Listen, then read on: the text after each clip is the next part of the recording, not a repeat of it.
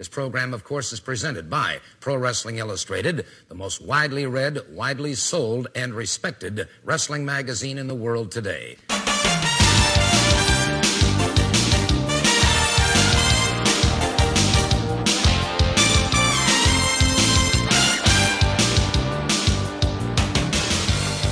This is a Pro Wrestling Illustrated podcast. I am your host, PWI senior writer Al Castle, back once again with my co-host, fellow senior writer Dan Murphy. How are you, Dan? You can't get rid of me that easily, man. I'm still here. I'm like a recurring cough that just won't go away. So I'm back again for another week. And if I'm right, you've got a birthday coming up, right? I do, actually. Yeah, it's September 29th. So please send gifts courtesy of Pro Wrestling Illustrated, and I'd be happy to accept them. The same address they use for the PWI 500 bribes? Oh, my God, yeah, exactly. All right. Well, happy birthday, Dan. Happy early birthday. By the time this goes up, it'll probably pass. I hope you have a good one. And we've got plenty to talk about here. Later in the podcast, we're going to be listening to an interview that our fellow senior writer, Harry Burkett, conducted back in 2006 with Bobby the Brain Heenan. Of course, we had just recently the tragic news of his passing. Dan, you and I are going to be talking a little bit more about Heenan in a bit, and I think this interview from more than 10 years ago really shares some insight on his career. I believe when this was conducted, he had just recently been diagnosed with the throat cancer that would really complicate his life in this last chapter of his life. But there's plenty of the wit and the smarts and the humor that I think made Bobby Heenan such an important figure in wrestling's history. A lot of it was still there when he talked to Harry those years ago. And we're going to be talking a lot more current events, some fallout from the last pay-per-view, No Mercy, and talking a bit about Braun Strowman and John Cena, and a lot more. So stay tuned. Right now, let me mention Pro Wrestling Illustrated. The PWI 500 is the current issue. It is available now at pwi-online.com. By now, I think it should be on newsstands as well, so run out and pick it up. Inside, you'll find, for 27 years now, we've been doing it, and it is the definitive list of pro wrestlers, the best pro wrestlers in the world. We rank 500 of them. It is about the biggest thing we do all year, a huge undertaking, something we're terribly proud of, and I think this issue in particular is getting a lot of great feedback, in large part, I think, because of our number one pick, Kazuchika Okada, the IWGP champion. The first time we've had a Japanese wrestler in the number one spot, and I don't know if it's the first time. It's probably not the first time we've had a Japanese wrestler on the cover, right, Dan? I mean, if you go back... We've never had one on the cover unless it's been part of a collage. Even Inoki we never had on the cover, if you go way back when? No, never, not that I'm aware of. I mean, maybe one of the sister publications, Sports Review or something like that back in the day, but no, I think that this is the first time we've ever had a Japanese wrestler solo featured on the cover. Yeah, and it's a great issue. It is mostly the PWI 500. I know my column isn't in it this issue because so much of it is just I think it's something like 60, 70 pages just of PWI 500 coverage. So a ton to go through. Again, I think it's about the biggest, most important thing we do all year. So definitely run out there and check it out either on pwi-online.com or your newsstand. You could buy the one issue, you could subscribe. As I always say, the longer you subscribe, the deeper the savings. So go ahead and do that. And we're just about wrapping up the next issue. Right, Dan? I know you gave me a preview of your column, and I think that might be some fodder for discussion here on the show. What else have you got coming up? Oh, the Female 50, right? Female 50 is coming up in the next issue. Yeah, that's all completed. And this year it's really interesting because primarily in the past we've done the Female 50 just based on women who compete out of the U.S. and Canada primarily, with a couple of exceptions like Madison Eagles, who's from Australia but held the Shimmer title and everything else. So she made the cut. This year we've opened it up to internationals. So we have Mexico, Australia, Japan, the UK, all in there. So it's fantastic because it really gives us a chance to get into Joshi wrestling, a few other things a little bit more, and some fresh faces who are going to be, getting featured in the magazine for the first time, which is exciting. Yeah, and I know we get some heat about some omissions from the 500 with 500 spaces to fill. I can imagine there's just a ton of people who don't make it to the 50 with just 50 slots, and as you said, now expanding to be more international. I imagine there's a wealth of great talent that won't make it on the list.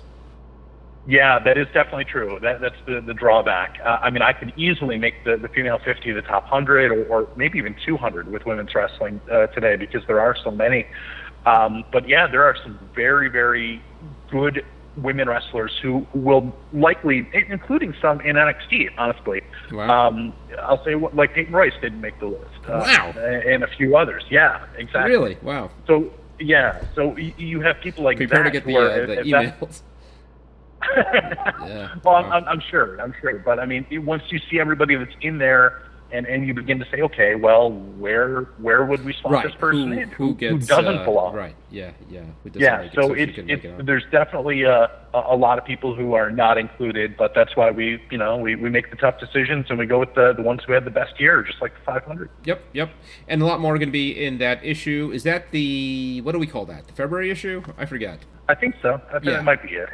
I've got a couple of fun features that I did this month. One, I interviewed just this past Monday, none other than Braun Strowman, less than 24 hours after his big match at No Mercy. I talked to him, and he had a lot of interesting insights about that match, where he is in his career. I think it was probably as candid a conversation as you'll see anywhere with Braun Strowman, so that'll be coming out.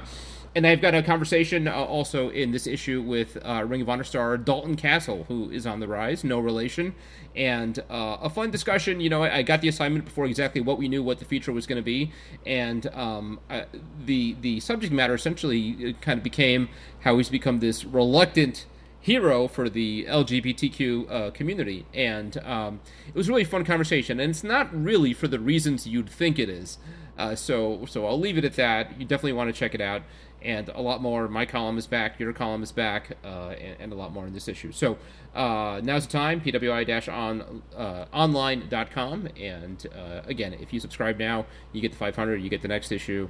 And a lot more. So do that. Find us on Facebook and Twitter at official PWI. I was live tweeting No Mercy. Always have fun doing that.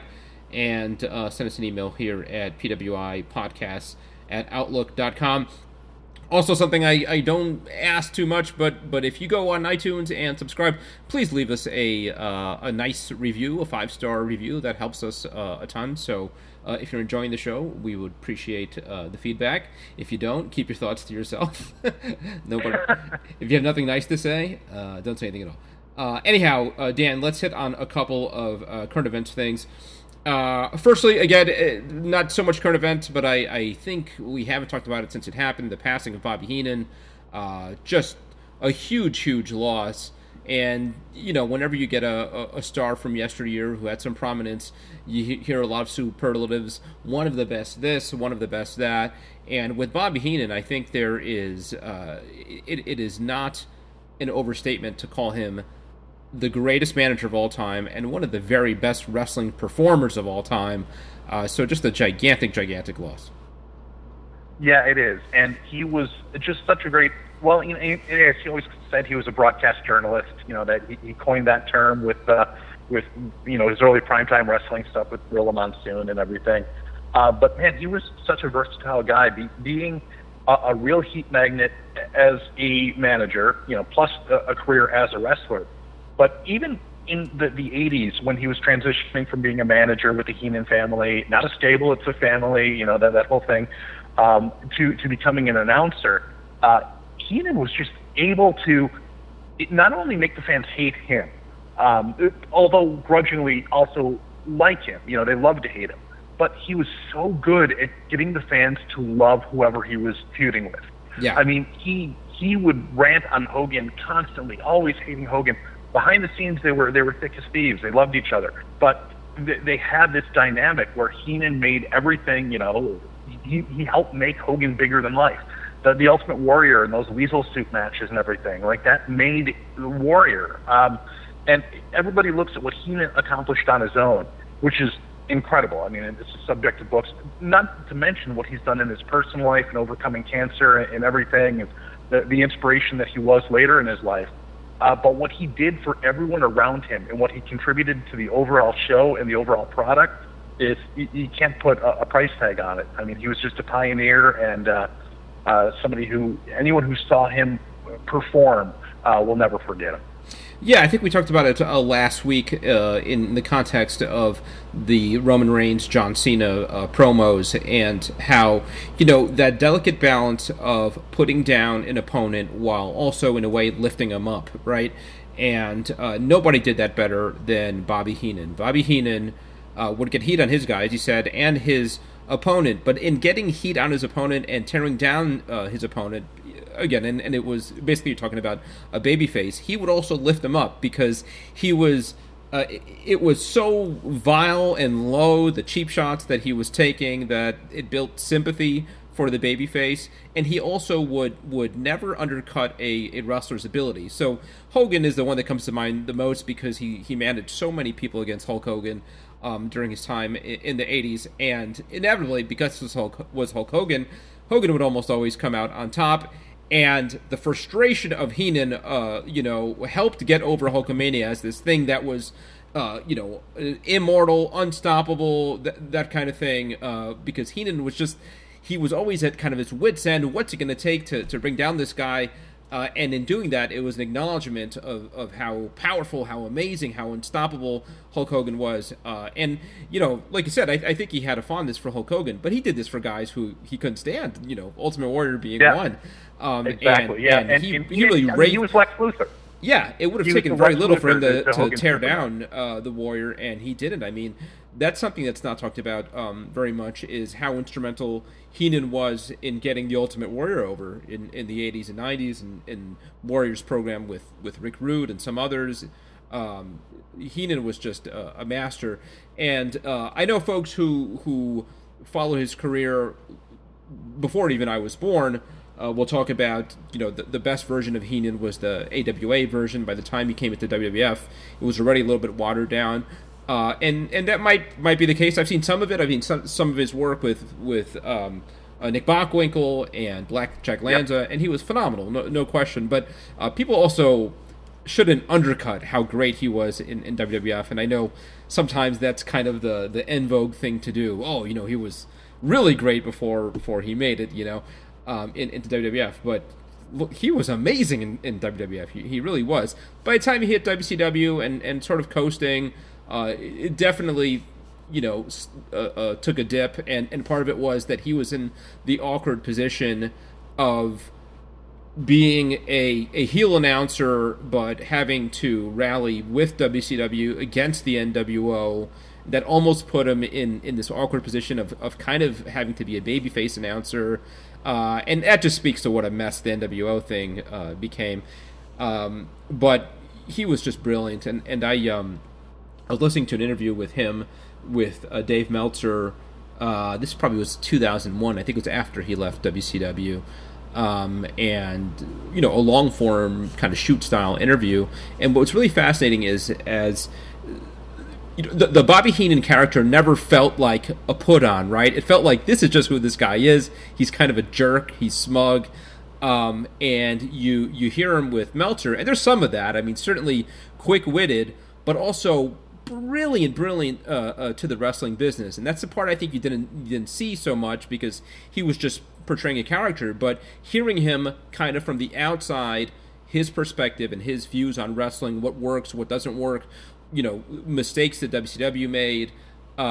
It's fascinating, and he was basically right on everything he said. So, the brain was more than just a gimmick. This guy really was brilliant and had just a great brain for the business. So, what a loss. And granted, I mean, his contributions to the business were few and far between, especially with a lot of the health issues he's had in recent years. But just to think that that's something that's in the past now is, that's tough. It's hard because, again, a 1 in a million performer. And something I heard him say in that interview that I think really holds true is, and speaks to how brilliant he was. He says he managed like a wrestler and he wrestled like a manager. And there's something to that. When he was outside the ring, every time the babyface would lay in a shot to his wrestler or would get the win, you'd see him just flip his lid. There's so much passion outside the ring, and when he was in those circumstances where he had to work in the ring, just bumping like a maniac, a coward, afraid, just getting over his opponent like gangbusters. Yeah, he had a terrible neck. I mean, even back to the late 80s, and he was still bumping like that. And I mean, it just goes to show what a consummate pro he was. I remember, there were matches where Hogan would throw him out over the top rope. And that's, it's not an easy bump to take when you're an older guy, and he was doing this all around the horn, Yeah. So, he was just, he was a absolute, he was a gamer. He was a soldier. Yeah. And so funny and not one of the things I put on Facebook right after I heard his passing. You don't even need to qualify it for wrestling. One of the funniest people in wrestling ever. One of the funniest people who's ever lived. I mean, Heenan was just hilarious, and I watched tons of old 80s WWF and 90s WWF stuff all the time with him on commentary. And, I'll go to sleep just with old YouTube videos on, and half asleep I'll start cracking up over something that Heenan said, just because it's so quick. So, I mean, the timing is just unbelievable. So, so rest in peace, Brain. Anyhow, what else? No Mercy over the weekend. Not a ton of news coming out of it, but I thought a really good show. I guess the couple of big items to hit on. John Cena and Roman Reigns. Reigns won, and it was a very good match. I guess the bigger news coming out of it is Cena's reaction after the match. A lot of people talked about it. Almost felt like kind of the retirement ceremony. All that was left was to leave his proverbial gloves in the ring, and then he did talking smack afterwards. And he didn't confirm it, but made it clear that he's taken a step back and already has for a long time. But it seems like his step is going to be even further back now, moving away from the business. So what do you think that means? I mean, are we? Is this the end of the John Cena era? He's already such a kind of a part-timer now. To hear him talk about reducing it further, I wonder what we're left with. I mean, is it the kind of situation where we maybe see John Cena once or twice a year? I don't know. I mean, he's bankable, and WWE has a hard time of letting go of bankable stars from yesterday. I mean, you look at WrestleMania, and they bring, over the past several years, bring back Triple H, bring back The Undertaker, bring back whoever they, bring back Shane McMahon, and just have them on there. And that's really, I think, because I suspect it's because WWE doesn't really have confidence in its current roster being able to sell out a 70,000 seat stadium or larger. So I think that, at the very least, you bring him back for the big shows. But I think that even if TV ratings take a dip, I think it's time to bring back John Cena. He makes money. He can still go. He's still maybe a little bit past his prime, but certainly you wouldn't think so. I mean, his ring game hasn't slipped, but I mean, I believe he's near 40. So, I mean, he's getting already up there.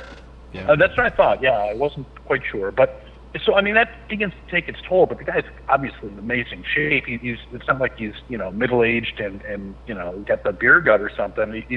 He at 40 looks better than Dick Murdoch did at 18, So, yeah. But he can still go, and I think it's kind of foolish because if WWE doesn't continue to utilize him while he can still go, so let him take 6 months, 8 months, 10 months off, or just Mania. Do his film stuff, do whatever he's got to do, start the family, whatever. But I think that we'll see him again. Whether or not we see him win a world title for the 17th time, that's 16 is the mark they've announced with Ric Flair, and it's disputed depending on who you talk to. But it's generally acknowledged Ric Flair has the most world title runs at 16. And as a sign of respect to Flair, I think that both, all three, Triple H, Randy Orton, and Cena may avoid that number to kind of defer.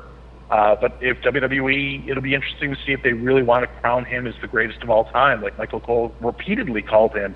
Yeah, No Mercy. There's more of that than ever which before. struck me as odd. Maybe they will, and give him the honorarium of being the guy who broke that record for what that's worth. But long story short, I don't think that we've seen the last of John Cena in the WWE ring, and I think that we'll be talking about him at this time next year and probably for the next few years to come. Yeah, but the combination of again his reaction, his behavior at the end of the match with Reigns, the promo after that, he also gave an interview on the Edge and Christian podcast where again he was sort of looking back already, almost like a guy who again had more than one foot out the door.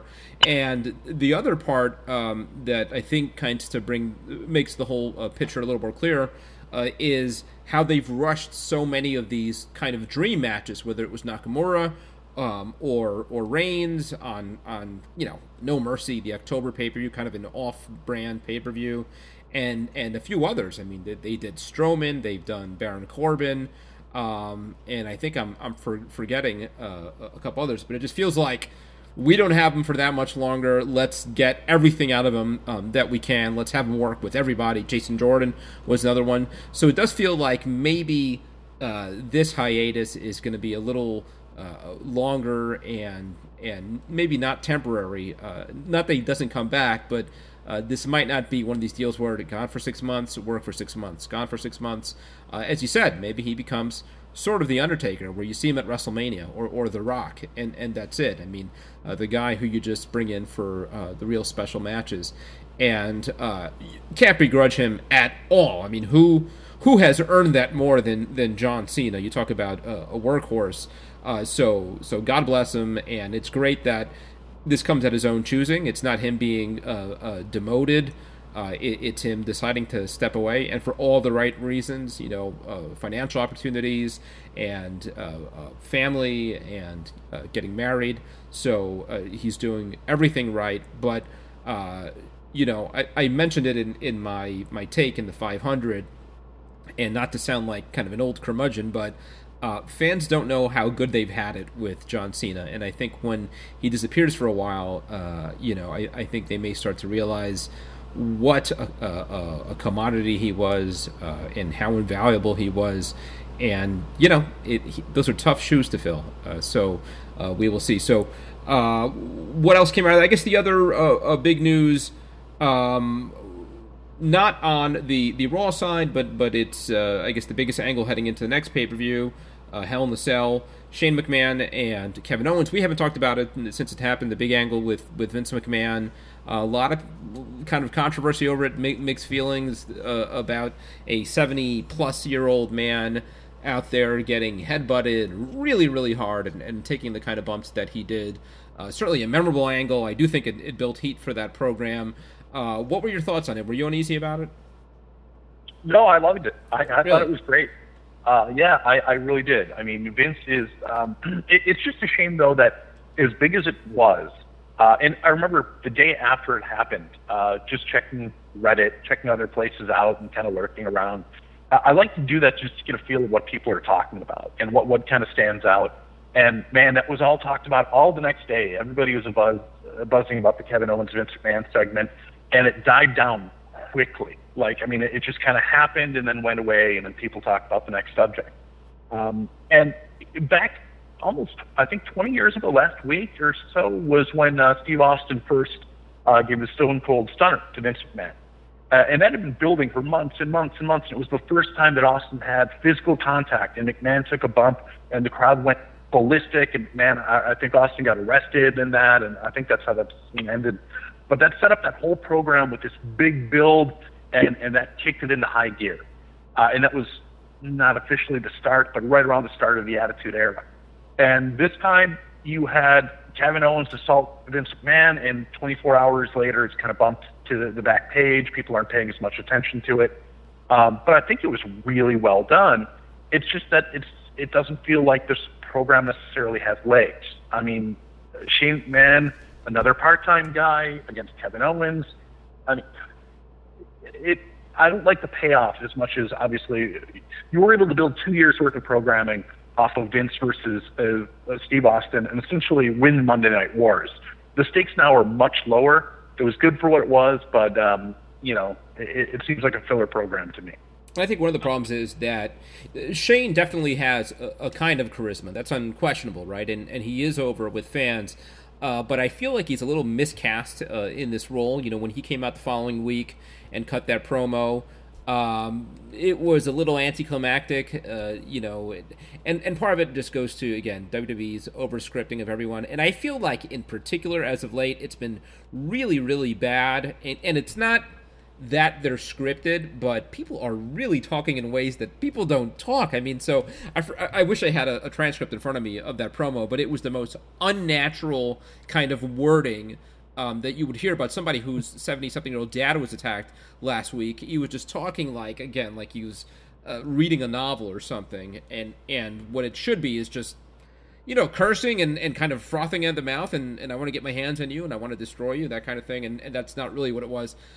So I think Shane disappointed a little bit in his performance, and the writers absolutely disappointed. But unquestionably, the angle was super hot, and I'd have no problem with it. And I can't profess to know exactly how, you know, all the magic works in WWE. But if it is the case that he was just headbutted really hard, and that's certainly what it looked like, I do think that was really stupid and ill-advised, knowing what we know about concussions and CTE and WWE's ban on a lot of moves, rightfully so. I just think, you know, it needs to come from the top down, and it seems like it happens so much with the McMahons in particular, and that extends to Triple H, is that the rules don't apply to them, and they might wear that as kind of a badge of honor that, you know, I'll go out there and I'll do anything, and I wouldn't ask anything of my employees that I wouldn't do myself. But it kind of cuts both ways, and you know, that angle got a ton of heat, and the kind of heat that a lot of wrestlers wish they could get for their angles, but the fact is they just can't. They're not allowed to do that kind of thing. So I thought that was, you know, I think you could have done basically the same angle and it'd been equally effective and not as ill-advised for a number of reasons. The blood, which again, there's some hypocrisy there and some double standards, and just the danger of a straight-on headbutt like that. I always think back to a Nigel McGuinness Bryan Danielson match from 2005 in England. Did you see that one with the headbutts into the turn post? And I think it was Nigel at the end of it just had that giant knot in his head. And you know, I don't know what the specifics are and what became of Nigel McGuinness's wrestling career, but the fact is it ended really, really early. So I hate stuff like that. I really do. I mean, and you could be really invested in the match, and you see a stupid bump like that, and it drives me crazy. And if anybody should know better, Vince McMahon should know better. But I do think the program has got a ton of heat, and it's something that WWE doesn't do all that well these days. I think it is a Hell in a Cell worthy match, which, again, something they haven't been great at. I mean, very often Hell in a Cell matches take place just because it's October and whoever's in a program at that time gets a Hell in a Cell match. But this feels Hell in a Cell worthy because, in part because Owens has been just so great. He's been phenomenal in this program. And I don't have a problem with Shane McMahon winning. In fact, I think he should win, and I'd almost never say that in a Shane McMahon program. And I, you know, when they booked him against Styles at WrestleMania or Undertaker, I thought it was laughable that he'd even get much offense in. But in this program with these circumstances and the Hell in a Cell gimmick where you could do all the weapons and all that, I don't have a problem with Shane going over. How about you? Yeah, I mean, well, if Shane's going to be an occasional wrestler, he needs to win a match every once in a while, I suppose.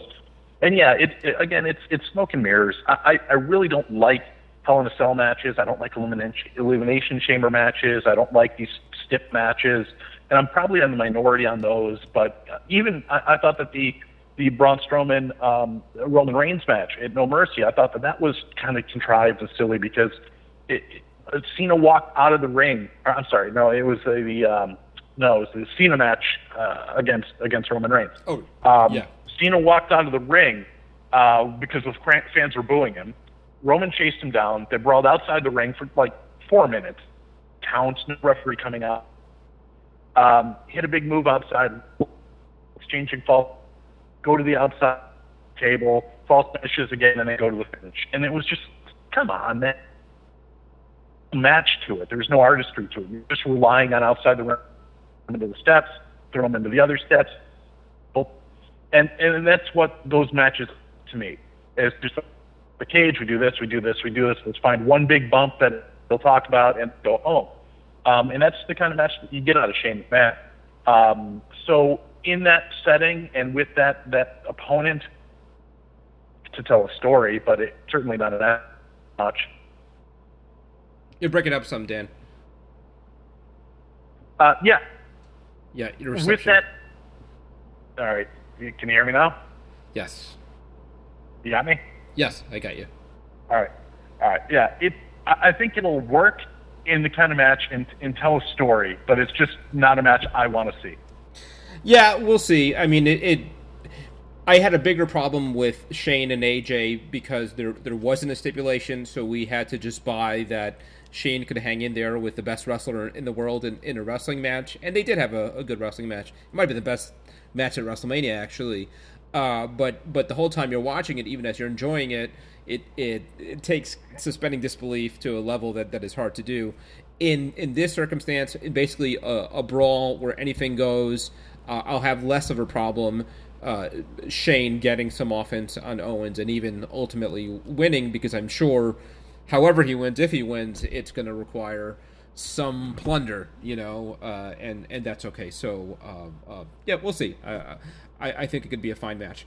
You mentioned, I wanted to touch on Braun Strowman and Brock Lesnar because there was so much build, and you and I had an exchange over email, and I think we very much have different views on Strowman and that match, and I should say I didn't think it was a very good match. I think it was somewhat disappointing, but I don't put that really on Strowman because I think WWE let him down by kind of not really positioning him in the best light. That should not have been a standard wrestling match. All this talk about Hell in a Cell and smoke and mirrors and all that. That's a match that would have benefited from smoke and mirrors because the angle that led up to it was at SummerSlam with the tables and throwing the table on top of him, and that's what Strowman does best. And I got a new appreciation and insight from him in my interview with him.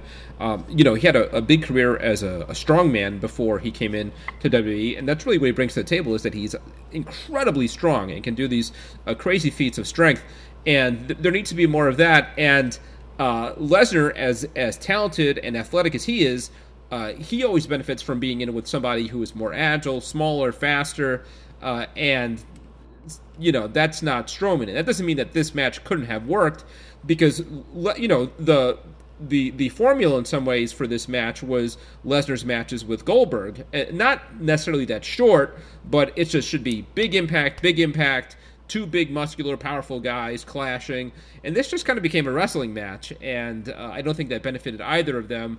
And I do think it knocked Strowman down a peg and exposed him, but I don't put that on him. I put that on WWE. I mean, they need to be protecting him and showing him in the best light, and this wasn't it. I agree with a lot of that. I mean, it begs to be said that Strowman's only been wrestling for about 2 years. What he told me in that interview was that before he debuted on Raw, he had wrestled 8 times. That's crazy. Okay, yeah, absolutely.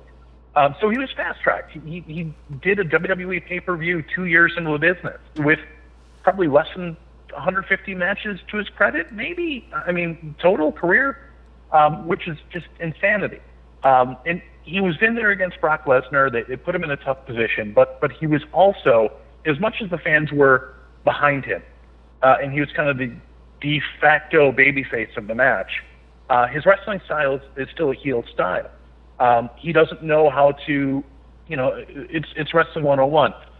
With psychology, the heel dominates the match, and the babyface has the hope spots and rallies, and the fans get behind every rally, and then you go to the finish and the exchanges and everything else, and the fans have a vested interest. Braun Strowman doesn't work that style. He hasn't worked that style. So he came out there, Brock Lesnar shot in, he fought off the double leg, fought off the second double leg, fought off the German suplex, and then nothing. There was no real dominance. There was no psychology to it. It was just a dud of a match. And I think that Lesnar did his best to try to make Braun look good by avoiding the double leg shot by fighting out with one German, and then he had to go deep into his book and bring out the Kimura to weaken the Giant down because, again, he hit the power slam twice, I think, but 3 times maybe total. But he kept landing on his left hand, so he couldn't, go for the cover right away. So it made sense, and they kind of worked around those limitations. But the psychology of it was all wrong. And Braun Strowman, as much as people want a fresh face on top, he's not the guy. He's just, maybe he will be at some point, but right now he's just far too limited. And for WWE to put him in that position and to make it the main event of a pay-per-view is just, it's embarrassing. I mean, they went 9 minutes, and that's it. And it dragged. The crowd was dead 2 minutes into that match. Once they saw that ambulances weren't going to get flipped, or it wasn't going to be some kind of superhuman test of strength, the crowd just went silent for that match. And I think not only did it take Braun Strowman down a peg, I think it dropped him down considerably. It kind of like when Scott Steiner challenged Triple H in 2003, I think maybe the Royal Rumble. Yeah, that was awful. Came into it on fire. The match was so lousy that Scott Steiner never got a whiff of the main event picture in WWE ever again. I don't think it was quite that bad, but it was close. Yeah.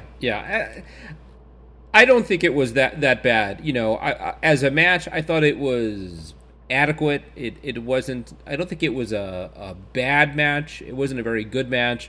There were some moments in it that were fine. I didn't love him going down to one F5. I mean, again, after showcasing how strong he is and popping back up from the suplexes, to be defeated by one F5 I thought was bad, even though I think they somewhat effectively told the story of him kind of running out of gas throughout the match and becoming increasingly tired, and while he could bounce up from one suplex, after the 4th or 5th, it started to wear him down. So I think some of that worked, but yeah, he's looked the best. Strowman's looked the best when he is, as you said, tipping ambulances over or throwing tables on top of people, and that's the stuff that the fans react to, and there needs to be more of that. That said, I guess you can't do that in every Strowman match. At some point he needs to just work a regular match, but there's all kinds of tricks to really hide his shortcomings, and I think it's really admirable how far along he's come. I mean, he's had matches with the Big Show, that cage match on Raw a few weeks ago, which was, you're talking about the Big Show and Braun Strowman. That doesn't sound exactly like the makings of a great match, but they had a very good match, And I think the one thing that Strowman does know is he gets working big man style, and he gets what his character is and what the appeal is, and it is just brute strength and destruction and just unbridled violence. And I think he didn't get to show enough that in that match, and that did hurt him. But I don't think it's something that he can't bounce back from relatively easily. I don't know exactly where he goes from here, though. Assuming the program with Lesnar is over, and it seems that way. I don't know what. One thing that has come up, and maybe this is a good segue here, is the Shield reunion, and there's some thought that maybe he ends up somehow involved in that. What do you think about the potential for a Shield reunion? Does the time feel right? I don't think so. I mean, a Shield reunion would be good, I guess, but they've all been baby faces for the past few months now. We've seen Dean Ambrose side by side with Roman Reigns in the past. Now we see Dean with Seth Rollins.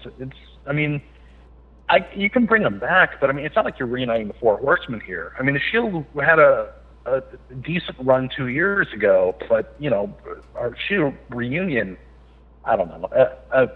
It doesn't feel like it's a big enough deal. I don't think. I don't know. Yeah, I suppose you could bring it back, but it doesn't make a lot of sense too, in my opinion. I do think that it could be a big deal. I do think it could be a selling point for a pay-per-view. We wouldn't be talking about a long-term Shield reunion because all three guys have their own thing going on, and Reigns in particular is set up to be, the guy, the new John Cena. They talked about the passing of the torch. So that doesn't work when you're 1/3 of an act or a faction. So ultimately, Reigns needs to be on his own, and Rollins and Ambrose are doing well as a tag team, so they could stay together. So what I think it works as is the one-off special attraction, and in that setting, you want them to look great, you want them to win, you want them to hit all their signature spots. It's really less about the match and facing a challenge as the entrance, the three of them coming down through the arena together, power bombing somebody through a table, posing at the end, and that's it. And for that kind of thing, again, it's basically just a showcase, almost a squash. I think the Miztourage is fine. So what, maybe they're looking to do that at Survivor Series. I think that would be fine. I don't know if maybe you do a 3-on-3 with Survivor Series elimination rules. That would be good. That would be fine. And then you could have them just run through them and you on it. Right. It feels more natural that way. Yeah. And that would be good. All the members of the Shield survive and they're left in there 3-on-1 with the Miz, put them through a table and that's it, and you pose and that's fine. And I think it quenches that bit of thirst that fans have, but again, nobody should be expecting the Shield to reunite as a long-term kind of thing. But look, they're all in the same brand, they're all baby faces. It's as good a time as any. Certainly Roman Reigns could use something to boost his cred with fans, and that might be one of the rare circumstances where he will get cheered, is as part of the Shield. So I'm fine with that, and I'm fine with them kind of getting it out of the way before WrestleMania, because clearly he's got a bigger fish to fry at WrestleMania. So, all right, Dan, thanks so much. I appreciate it. We're just about 45 minutes here. We will be back soon. We got a bunch of fun interviews coming up in the next few weeks. I got a backlog of a lot of fun guests to get to, so it's going to be a fun couple months here on the podcast. And we begin it not with a new interview, but as I said, one that Harry Burkett conducted some 11 years ago with Bobby the Brain Heenan. And I should also mention that the next issue of Pro Wrestling Illustrated, Harry's column, deals with Bobby Heenan. I got a sneak preview of it. Really touching, insightful, beautiful writing, as Harry is known to do. So you'll definitely want to check that out. For the moment, let's check out, again, Harry's 2006 interview with none other than the late Bobby the Brain Heenan. Well, you joined the WWF at an exciting time, like right before WrestleMania. Oh, yeah. Now, as an insider, how risky was that first WrestleMania? Well, myself and Arnold Skaaland, I'm not old-timer as Arnold, but, I'm from the old school. And we're saying that we've got Liberace here. He's using Billy Martin, Muhammad Ali. He's got the Rockettes. What in the hell is he doing? Just like, this is the Gong Show. Mm-hmm. So then, all of a sudden, you looked out the curtain, you saw Spike Lee there, you saw Dick Clark, you saw Cindy Lauper. The place was jam-packed. The front page of the New York Times on New York Daily News the next day, I think it was Hogan, Piper, and Mr. T, and probably Bob Orton Jr. on the cover of Orndorff. Front page. And I said, my God, this guy's got his finger on something. He knows what he's doing. So then it just took off from there. He had the national exposure. But I really thought it would be another big extravaganza, horses and lights and confetti and bang, and that's it. Mm-hmm. But no, he's the only guy I know could have done it. Wow. So later on, you managed Andre the Giant. What was that like, and what's your favorite memory of him? He was a sweetheart. The funniest thing he ever did, he's a lot of funny things, but we're on an airplane, and it's like 6 o'clock in the morning. Andre like to have a few, right? Mm-hmm. So he's pulling the armrest up in first class between us so he can have a little more room. So I'm over by the window. So the stewardess comes by, she's working on the seat there, and she said, I think I can get you. Andre says, screwdriver. About 10 minutes, she comes back with a Black & Decker screwdriver. Andre looked at her, he says, what would you have brought me if I'd have said Bloody Mary? So I said, ma'am, may I speak to you for a moment? I took her to the galley, and I said, this is a kind of a little lesson I've learned during flying. Maybe man gets on the plane at 7 a.m. and he's smashed. Mm-hmm. Don't bring the motherfucker tools. Nothing that can turn into a weapon. And he's 7'5" and weighs more than your fucking wing. Wow. You're bringing a guy a jackhammer. Are you all a dynamite? Yeah. Oh, I'm used to like people that fart and go away and stop it. Wow. So, well, you suffered from neck problems. I guess that forced you to quit managing and become an announcer? No. No? I quit managing because my neck was bothering me. Yeah. I broke my neck in Japan in '83. Mm-hmm. I was in a tag match with a kid named Onita. And you know how Hogan drops the leg on you? Yeah. Onita did it off the top rope, but he landed in my face. Mm-hmm. And it took my head to the left side. Yeah. And I thought I'd pinched a nerve. And I had about 2 more weeks to go in Japan. I worked with it, and then when I got back, it just never got better. And then sometimes my little finger would be numb for a day or two, and then it would go away, then it would come back and hurt. And sleeping was hard for me, because that's why I had to wear my neck brace at night. It was really hard, because at night you don't see yourself sleep, and you turn your head all different ways. And then that thing itched and everything. It was horrible. But so I wouldn't have had an MRI where they shot dye in my spine, and I had broken 2 vertebrae in my neck. Mm-hmm. But I didn't have any insurance, so I couldn't get it fixed. The wrestlers don't have insurance, and that's one of the reasons too I left WWE. I was hoping to get on in Atlanta.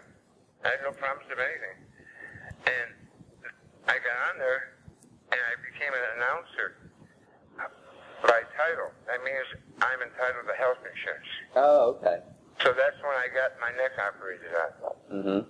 Otherwise than that, it was a 7.5-hour surgery, so I don't know how long it would have, what it would have cost me. Boy, that meter would have been running. Well, you bet. And my wife had breast cancer twice, and I've had throat cancer once, and we're 60. I'm 62. She's 58. So it'll wipe us out. Yeah. Yeah. She's working right now just so she can get insurance. Mm-hmm. Well, before you became an announcer in the WWF, had you ever worked as a broadcast journalist before in the capacity? No. What happened was, I never did any commentary that I can think of. Mm-hmm. I was just a manager, so loudmouth, annoying bastard. But Jesse Ventura went to do a movie with Arnold, the Predator. Yeah. And he was doing prime time with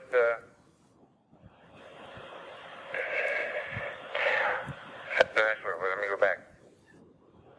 They had 2 shows, Superstars and Challenge. Mm-hmm. Vince and Jesse were doing Superstars, the lead show, and Monsoon and Ernie Ladd were doing Challenge. Okay. Ernie's knees were bothering him or something, so he couldn't do it anymore. So they put me in there to do it with Monsoon. And then, when Jesse went to do Predator, they put me in with Monsoon full time, doing The Garden, doing Prime Time, and doing Wrestling Challenge, and the pay-per-views.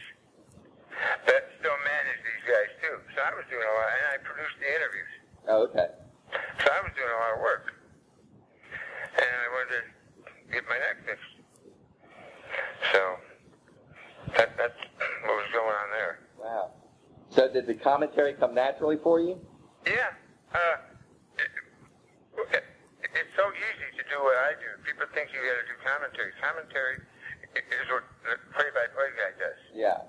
I call the color guy. Mm-hmm. First of all, you don't need a play-by-play guy. It's television. Mm-hmm. Right? That's right. The reason you had a play-by-play guy was because you had radio. Yeah. So you don't have to sit there and tell people, he gives them an Irish whip into the turnbuckle, hits them with a flying drop. I can see that asshole. Shut up. What they should talk about is the character in there and the angles he's got going. Mm-hmm. You know, I wondered Monsoon, do you think Bruno's going to be able to throw Superstar Dream around? Is he doing this hammer nigger right now? Yeah. Stuff like that. So Monsoon did that. What my job was just to interject stupid things. That, the brain has to talk like he's the smartest man, but fail. Yeah. So it was easy for me to do because all my interviews were kind of like that. Things that backfire on me all the time. And that's what people want to see. So after Joey got killed, and then I left, and they took me and Gorilla, they separated us about prime time. I think he lost his desire. He just shut down. Yeah, that was terrible. I think I saw Joey referee his last match. It was here in Ocean City, Maryland, and then he drove up to New Jersey. What happened was they were him and Harvey Whippleman. Yeah. They were driving to Newark, and they stopped and got something to eat. And Whippleman says, "You want me to drive?" Joey says, "No, I'll drive." And Whippleman fell asleep. While they were driving, Joey fell asleep. And he died at the exit to Monsoon's house. Wow. Yeah, and Joey fell asleep. And when Whippleman got out of the car, he noticed Joey didn't get out of the car. He was dead. He was driving and he had a seatbelt on. And Whippleman didn't. Wow. So what was the nature of their accident again? How did it happen? I mean, did they run into another car? Or? No, they fell asleep and were off the shoulder of the road into a tree. Okay. Wow. Now, by wrestling standards, I remember you left the WWF in a very classy way, with Monsoon throwing toilet paper at you as he kicked you out the door. Well, it fell out of my bag. I was stealing everything from the hotels. Right. Was it important to you to leave the WWF in that type of way? Vince asked me, he said, "How do you want to leave?" He left it up to me. I said, "Have Monsoon throw me out of the building." It was in White Plains, New York. Yeah. I said, "Have Monsoon throw me out of the building." He said, "Okay." So, I think it's one of the most memorable exits because so many times people just leave without kind of a whimper. That was. The funny thing is, my mother-in-law wouldn't watch it. She cried. And so did my wife. Wow. But I said, "No, I'll have all this shit in my bag I got stolen from the hotels. Towels and light bulbs and, a couple of Bibles and, towels and shit, toilet paper." So, and then the funny thing is, he threw me out. I'm picking all this shit up, and there's a bus, and I'm asking everybody to give me a ride to LaGuardia. And Monsoon was parked around the side of the bus, and I got in the car with him, and we went to the Marriott in LaGuardia, where we were staying. We never said nothing on the way. And we got there, and we got in the elevator, and we got off on the same floor. And I said, "Well, I'll see you later, you big ape." He said, "Okay." And I walked down to my room, and there was a basket of fruit in there. So I called him. I said, "Hey, you want a banana?" He said, "Yeah." I said, "The manager's going to have some fruit for me." He said, "Yeah." I said, "I'll meet you at the elevator." So I took the basket of fruit to the elevator, and I gave it to him there, and we hugged each other and cried for a half hour. Wow. Yeah. They beat it with my bananas. So, when did you join WCW? Was it right after that? After that, I went and did. I did one pay-per-view for that Wonderful Women of Wrestling. Okay. And I knew the promoter from Indianapolis, Dave McClain, so Okay. I did that for him. And I was going to go up to Hollywood and get an agent and try to do some acting, do commercials. Then I realized, after being in one movie with Okerlund, it's called Time Master, more people are watching the surveillance cameras at Walmart than I've ever seen this one. Wow. And it's just so much sitting and time. And, and people are dumb. They think these guys are just easy. It's not. You got to memorize these lines. And you only have to know your lines. I got to know your lines. So I know when to talk and not to talk. Yeah. I got to know my mark. And these people out there, they're auditioning for these jobs. They're going to 12, 15 readings a day. At night time, they're working as waiters or waitresses in bars. I'm a 50-year-old guy. I need a job. I have bills to pay. And I can't take off a year of my life to fly back and forth to L.A. or move out there trying to find a job. And I realized then it'd be too hard. And then WCW called me and wanted to know if I'd be interested in just doing their Sunday night show. I said, sure. And they gave me a hell of a price. And I said, sure. I thought, my God, I got my foot in the door now. They're this dumb. I'll own the company in a year. And then, sure enough, something happened with Jesse, and Jesse and Flair didn't hit it off or something, and Jesse thinks it's Hogan's fault, but I don't know. But Jesse left, so then they started me doing Jesse stuff. So I told him, I said, yeah, I'm doing more work, I should have more money. So he gave me a raise I couldn't believe, and I had medical. Wow. So I went and had my neck operated on. Well, that seemed to work out. What were the major differences that you noticed right away between working for the WWF and WCW? Oh my God, it'd be like playing for the Yankees and the Mud Hens. I mean, they didn't know what production was. And there were some good people there, that worked there, that worked hard. But I mean, you had an announcer in Tony Schiavone that didn't like wrestling, he didn't like talent, and he hated the fans. Well, he did a lousy job. He wasn't any good. And he wouldn't tell you what was going on. He tried to stab everybody in the back. He was a real insincere little man. But they didn't do anything right. They had 27 bookers. They put the belt once on David Arquette. Oh, my God.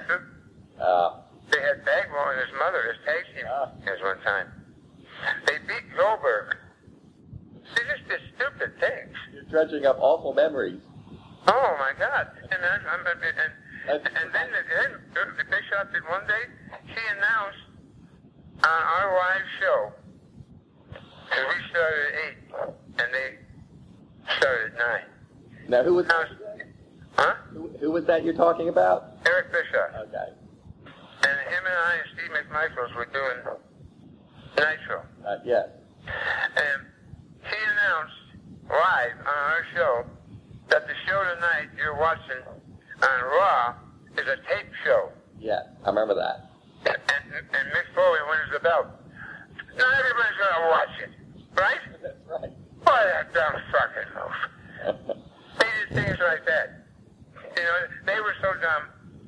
If somebody kidnapped their kid, the kidnappers would send the kid home with the ransom note, they sent him back with the money. I mean, they didn't know what they were going to be. Put the belt on Bagwell's mother. What's the matter? Was Jaja sick that week and couldn't make it? You're forgetting about Vince Russo as world champion. I was gone then. Yeah, Vince Russo, he wanted to hire actors because he said they could do the same as the boys and they're cheaper. Rusty is a restaurant, he'd be selling knockoff Yankee hats outside of Shea Stadium. So, what was Eric Bischoff's job when you first got there? Was he in the corporate hierarchy at that point? He was an announcer. Yeah. And the guy who was running the place was a guy named Bill Shaw. And not Jim Hurd, he was gone. Bill Shaw and... Was it Kip Fry? No, he was gone by then. Gone by then? Okay. It was Eric, Dusty was the booker. Okay. Kind of. And the main guy who hired me was Bischoff. So he was kind of loosely in control there. Because Bob Duke. Lori Dew on Fox News, the blonde-haired one with the big lips? Oh yes. On Geraldo show? The Fox News. Yeah. Her dad, Bob Duke, and Bill Shaw ran it for Turner, but they didn't want to have anything to do with it, so they just let Bischoff run it. Okay. So Bischoff hired me, he hired Hogan, he hired Savage, he hired Bret Hart, Roddy Piper. He spent a lot of money on a lot of people, and Hogan and getting Dennis Rodman and the national exposure, and some of the things he did was good, but he didn't know how to follow up on anything. Because we were number 1 for 1 year. That doesn't make you successful, that makes you lucky. Yeah. You don't be successful, you'd be number 1 for a lot of years. Mm-hmm. So, I mean, the more people remember the Yankees have won more championships than the Marlins. Well, the World Series winners one time. So generally, what did you think of Eric as a boss? Oh, horrible work habits and skills. He wasn't a friendly guy. No one ever said good job to anybody. They would always tell you when you did something wrong. And it was an atmosphere where there was little functions of people that were out for themselves. And it was just a horrible condition. I asked him, Eric, how about you not having a beer tonight after work? Get to pick each other's brain a little bit. He said, I'm not a real friendly guy, Bobby. No problem. Hey, Rishi was up front and said that. I saw him at WrestleMania in Chicago last year. He came up and shook hands. Mm-hmm. But, they say, well, this guy was a bad booker, this guy was a bad booker, this guy was horrible. Hey, who hired them? Yeah. Like me, I couldn't do hockey. I couldn't pronounce those names. Or I won't read them or spell them. I don't even know the game. So I couldn't do that. Some people just aren't qualified to do that. And the people that were running at the time weren't qualified to do it. Or they still be in business. It's a television company. So when I knew that AOL was buying it, I said, I could see some of the different people in the departments. Mm-hmm. Like Bill Shaw had a daughter working in the department. All of a sudden, she got transferred to the cartoon channel. So she was going to stay in Turner. So I just knew there was AOL was coming, wrestling was going. I see what you mean. Well, I don't mean to get you worked up about this one, but you got a little bit of grief for something, which was your commentary on the night that Hulk Hogan joined the New World Order when Hogan came down the aisle, and I think you said, what side is he on? I've heard you get a little grief over that, although I think it was completely in keeping with your character, since you were always accusing Hogan of being up to something. Do you remember that? What's your take on that? No, I don't remember that. I got grief for it? I've heard it over the years. Maybe you've never heard it. No one's ever said a thing to me about it. Okay. It's something about when Hogan was coming down the aisle, and he's supposed to be charging the ring because Sting and Randy Savage are in trouble. And supposedly he said, what side is he on? And some people thought that might have tipped people off that he was about to turn, just the fact that you brought it up as a question. I don't remember. I might have done it. Okay. He was going to turn in the next 4 seconds anyway. That's right. Okay. No, I don't remember. I remember saying, what the fuck on TV. Oh, I remember that too. That was because of Pillman. That's correct. But what happened was, from listening to Monsoon, you always watch the monitor. You don't watch what's going on in the ring because they may not be shooting what's going on in the ring. That's right. So if our guy's in the ring getting out a pair of knocks and I'm calling it, they may be shooting the guy in the tag team in the other corner. So I'm watching, and the guy's in the ring doing something. Pillman's on the floor. He sneaks it behind me, pulls my coat down. I thought it was a fan. Oh. Came over the rail. And I said, we're supposed to have protection behind my back because of my neck. Mm-hmm. And I pulled my jacket out, and it scared me. And I said, what the fuck? It was Pillman. And I started storming off, and I started laughing. I said, where am I going? So I went back and sat down. I went back, I told everybody backstage, I apologized. And you know what else said? For what? I said, fuck. But you did. They weren't watching. No one ever said a word to me. That's funny. Now, I remember some of the ringside fans actually cheered you when that happened. When you got up, they must have heard you, and they realized something unexpected was going on. Oh, I don't know. I realized I said it, and I thought, well, what the hell have I done now? And I thought, well, it's said. So I went out there and apologized. And I said, I don't mean to say some things, but when you're angry and mad, sometimes it just happens. And I apologize if I offended anyone. That's what I said, and I dropped it. Well, I don't know how well you and Tony Schiavone got along off camera, but I did like your rapport on camera. I guess because of the nature of Nitro, those 2 and 3 hour shows, it was kind of a little bit looser, and the back and forth seemed a little more genuine. I just remember sometimes he would just bust out laughing when you would make some kind of quick remark. Tony was a nice guy at first. I liked Tony. I even gave Tony a couple of suits. Mm-hmm. And I had him over to my house on a couple of occasions. And when he knew there was a change coming with AOL by him, and the bottom was falling, I said, hey, I told him, he said, hey, this ship is going down. You guys better grab some more rafts. Tony said, you're a bunch of paranoid son of a bitches. And then Tony wouldn't even dress in the trailer with us. He'd sit outside. He was so paranoid about losing his job. And Eric said, I want to get him to the work. As young as I'm going to work.